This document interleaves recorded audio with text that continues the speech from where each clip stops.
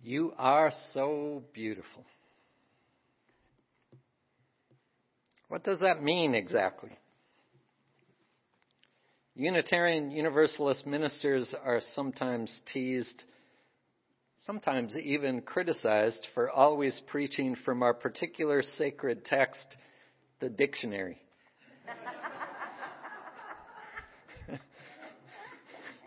And it is true that I spend a lot of time unpacking the meanings of words, but that is only because, far from being simply an academic exercise, I am interested in the very practical matter.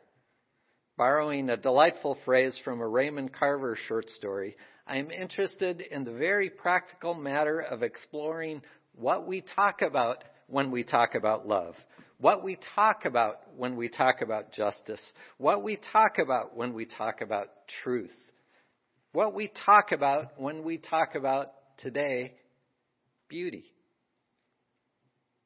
These are all words which we use and to which we nod our heads when others use them, as if we all had a pretty clear idea of what they mean, and yet they are all used in a wide variety of ways in such a wide variety of contexts that they cannot have a single consistent meaning across those various contexts, and most likely differ from person to person even within a given context, and often are used and affirmed among a group of people who, while unclear themselves on the particular meaning, politely assume that a clear meaning certainly exists, and anyway support the generally positive, if not always precise, definition that has certainly existed for centuries and is commonly accepted by all.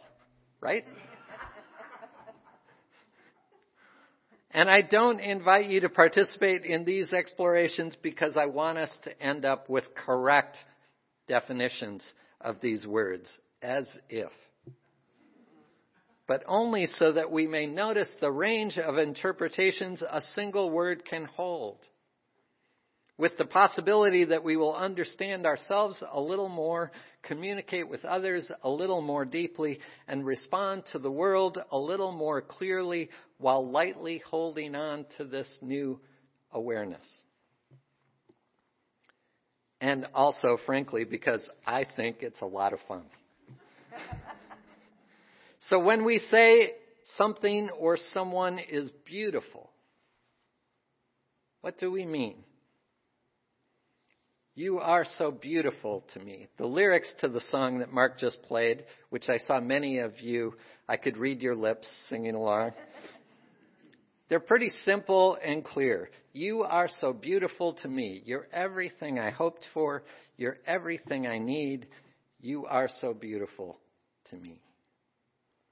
However, the lyrics are maybe not so helpful when it comes to defining beautiful. Is beauty what I hope for? Is it what I need? Is what I hope for and what I need the same thing? I don't want to go too far down this rabbit hole, but I would suggest that the you in the song who is beautiful may have turned out to be also what the singer hoped for and needed, but that these are additions to beauty and not definitions of beauty. You see what I mean? For instance, when I find a particular piece of music beautiful, it is not beautiful because I hoped for it. I didn't know it was there to hope for. Or because I needed it. I could most likely have lived without it. And indeed, I'm sure there are many pieces of music that I would find beautiful that I will never get to hear. I may want to hear them, but I don't imagine that I need to hear them. And I realize that beauty can take on different meanings when applied to someone as opposed to something. And I realize that You Are So Beautiful is a song, and a love song at that, so that it is not meant to define the word beautiful, but to describe a state of being, the feeling of being in love.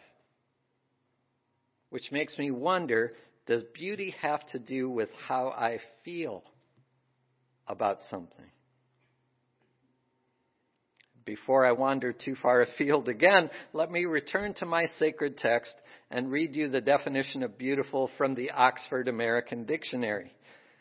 Pleasing the senses or mind aesthetically. So is beautiful the same as pretty? Attractive? I tend to think of pretty or attractive as less profound qualities, referring to the surface or outward appearance. We speak of inner beauty, but rarely of being pretty on the inside or inner attractiveness. We often use beauty along with words like truth and goodness, and tend to feel like we have a pretty good sense of the separation between the way someone looks as opposed to the way someone is. But do I? Let me read this passage. It comes from a book called A Personal Jesus by Upton Sinclair. Next comes the question, what did Jesus look like? Every scribe who copied a manuscript would be made happy to write that the founder of his faith was godlike in appearance. The same scribe would be in anguish as he wrote that the godly one was small and unprepossessing and had a crooked back. And yet, such are the traditions which have come down to us. St. Justin Martyr, church father of the 2nd century, said as follows, "He appeared without comeliness, as the scriptures declared." These last words are of major importance to us, writes Sinclair, for the scriptures we possess declare nothing of the sort. It can only be that the pious scribes cut out the unpleasant descriptions of their revered founder. If they had been pleasant descriptions, they surely would have been allowed to stand. Clement of Alexandria, another church father, wrote, "The Lord himself was uncomely in aspect. His form was mean, inferior to men." Tertullian, mastermind of the early church, says, "His body did not reach even to human beauty, to say nothing of heavenly glory." Such were the traditions concerning Jesus in the western half of the Christian world. Now let us go to the eastern half and see what we find there. St. Andrew, Bishop of Crete, at the beginning of the 8th century, wrote as follows, "But moreover, the Jew Josephus in like manner narrates that the Lord was seen having connate eyebrows, also known as unibrow, goodly eyes, long-faced, crooked, well-grown."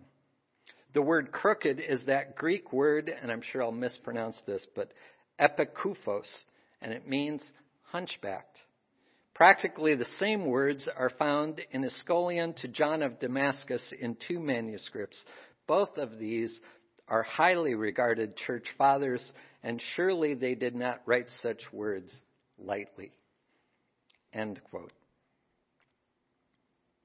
Whatever your theological orientation or your personal connection to the stories about Jesus, how many of you were just a little shocked by the physical image of Jesus that Upton Sinclair uncovered in writings by church fathers? Heretic that I am considered to be by some, I was astonished to find how deeply the image of a handsome Jesus had lodged itself into my psyche.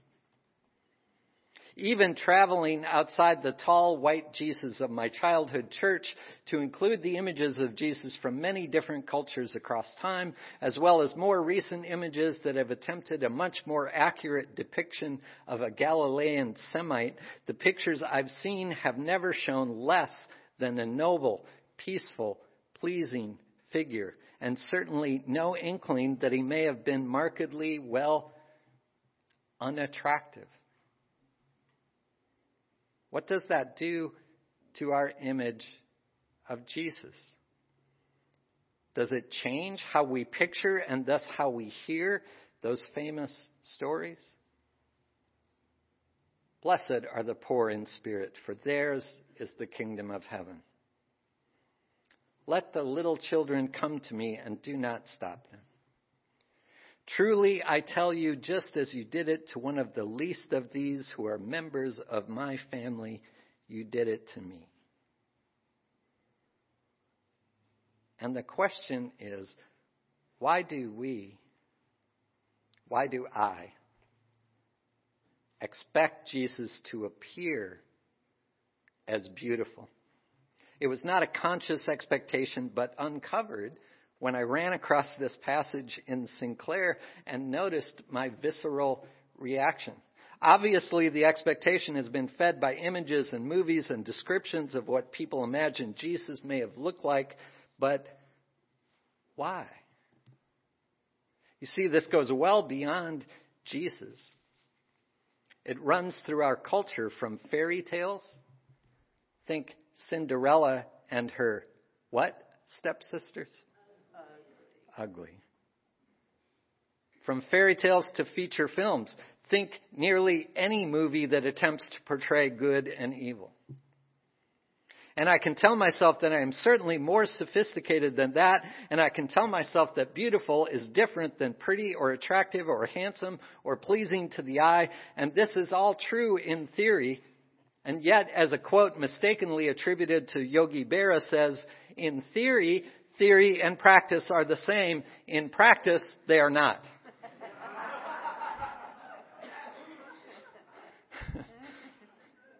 So because of the symbolism of stories down through the ages that portray goodness through beauty and evil through ugliness or unattractiveness or infirmity, I have internalized a very naive notion that beauty is goodness and goodness will be recognizably beautiful. And in practice, I sometimes carry this notion so that it pays for me to be aware of that. It is amazing how complete is the delusion that beauty is goodness, writes Leo Tolstoy. Or one might add that goodness will necessarily appear beautiful. Love has nothing to do with what you're looking at and everything to do with who's looking, writes Jodi Picoult, which is a nice companion to the old adage that beauty is in the eye of the beholder. And when we talk about nurturing spiritual growth in our mission, I think that part of what we mean is teaching and inspiring and encouraging the beholder in ourselves, the one who is looking, to see. And I don't mean see as a single sense, but to experience beauty where it may not first present itself as attractive or pretty. We are teaching and inspiring and encouraging the one inside us who looks, who experiences, to find, bring, call forth love where it seems there is a lack of love. I love the O'Donohue piece that Maureen selected for the readings today, and especially this line, each face is a particular intensity of human presence. Wow. It reminded me of Annie Dillard's words in our hymnal, we are here to abet creation and to witness to it, to notice each other's beautiful face and complex nature so that creation need not play to an empty house. Again, there is power in the noticing. And I had only one note of caution for myself as I was reading O'Donohue, which is when he talks about bleakness and negativity lodging visibly in the face. That may well be true, and I would never trust myself to interpret that. I've seen that go way wrong. Because look, it's even become a meme on the internet. There are people who, when their faces are at rest, take on expressions that are perceived as conveying, let's say, disapproval or disappointment, less than invitational. I have heard people, and I am sure that I have done it also, perceive and then interpret these expressions as actual disapproval or standoffishness or disagreement, when I know the person wearing that expression has no intention of sending such a message in the least and may indeed be looking for an opportunity to engage. And I know that O'Donohue is not talking about a single expression. I am only saying that as a humble beholder, I need always be aware of what I am bringing and not bringing to the beholding. And be ready to find beauty where it is not immediately apparent, like in the hard-working hands of May from the story. I love stories, novels about crabby, irascible people like A Man Called Ove and Olive Kittredge. It reminds me always to question my assumptions about people and to notice the beauty hiding behind those barriers, as the authors of these stories do.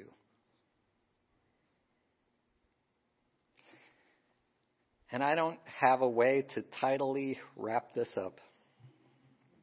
Indeed, my intention is quite the opposite, to unwrap it and leave it unwrapped, to engage with beauty in all its messiness and paradox, to probe it and question it, to notice the similarities between beautiful and attractive, and to also notice the differences, to mark when beauty is accompanied by goodness and truth, and also when it is not, to witness the beauty of one another,